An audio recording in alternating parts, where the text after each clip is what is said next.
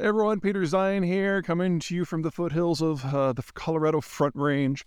This is the latest in our Ask Peter series, which was born of my flight delay in California a couple weeks ago. The question today is about hydrogen.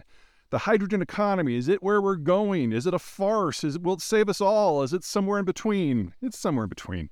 The whole idea is that when you burn hydrogen, you do not produce any sort of carbon.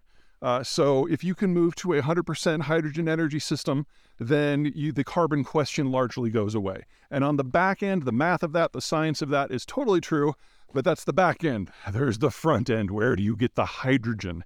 Now, the goal is a 100% clean system where you are using solar and wind and hydropower, maybe if you're an open-minded environmentalist, maybe some nuclear, to break apart water molecules. Now, all of you have drank a lot of water in your life, and it should come as no surprise that water is one of the most stable chemical materials we have on the planet.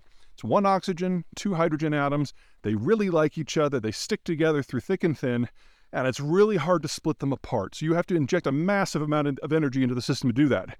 And since with wind and solar right now, even by the most aggressive estimates, we're going to be nowhere near 100% green by 2050, much less replacing things like the transport system by 2050. There's never, ever going to be enough electricity generated from these sources this century in order to then be able to produce hydrogen at scale. So the utopia goal is out of reach, at least for the moment. Let me go to the other side. The far side, the bottom, is fossil fuel sourced hydrogen. Basically, you vaporize coal or you pluck the hydrogen off of a natural gas molecule. Natural gas is a carbon atom with four hydrogens around it, but then you produce a lot of CO2 as a byproduct. So you're basically producing hydrogen. You're just burning a fossil fuel before you get to the actual energy source.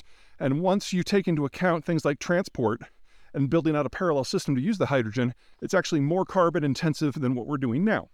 So the only people who are doing hydrogen in this way are folks who are doing it as a test bed to see what they can do with hydrogen, and that requires some volumes. Which leads us to the bridge technology, potentially the middle step, and that is to take hydrogen from a ammonia molecule. Now, an ammonia molecule is a single atom of nitrogen surrounded by hydrogen molecules.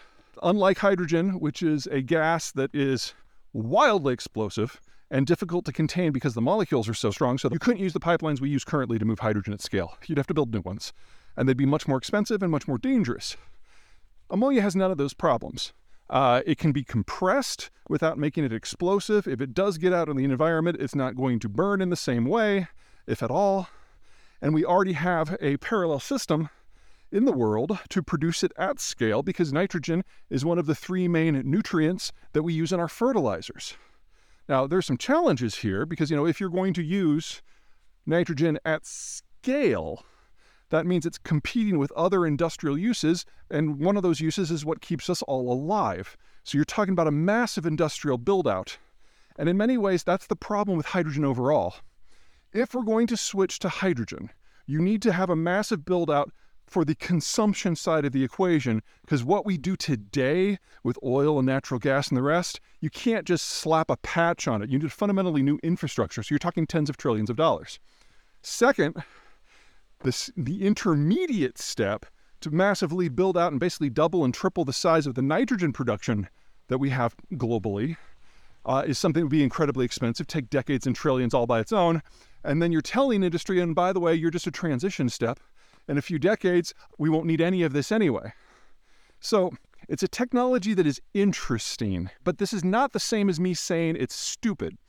One of my big problems with the environmental movement is we have a series of technologies that we really know already are not appropriate to the problem.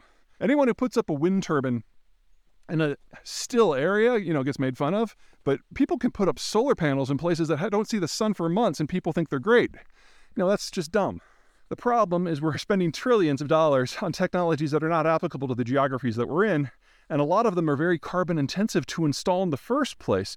So it's really questionable whether we should be doing it at all. But that's not the same as saying we shouldn't try. What we need to do is just be smarter about it. We need to make some choices. So in the case of hydrogen, what we have discovered through the experimentation so far is that if you take ammonia and you burn a little bit of it in a fossil fuel power plant, not only do you vastly reduce your emissions, you actually generate a little bit of extra energy, pays for itself in both components. We would have never found that out if we hadn't experimented. My problem is that we're not experimenting. We're installing at scale technologies that are at best unproven and at worst ones that we know won't work. So I am all for $1 trillion in materials research to find better technologies and materials so that we can do this smarter and at a lower carbon cost and lower financial cost. And until we do that, we're wasting slim resources trying to solve a problem that we know won't get fixed by the path we're on. Anyway, that's my 2 cents. So hydrogen, interesting. Yeah, I want to see some people tinker with that, but it is definitely not ready for prime time. All right, that's it.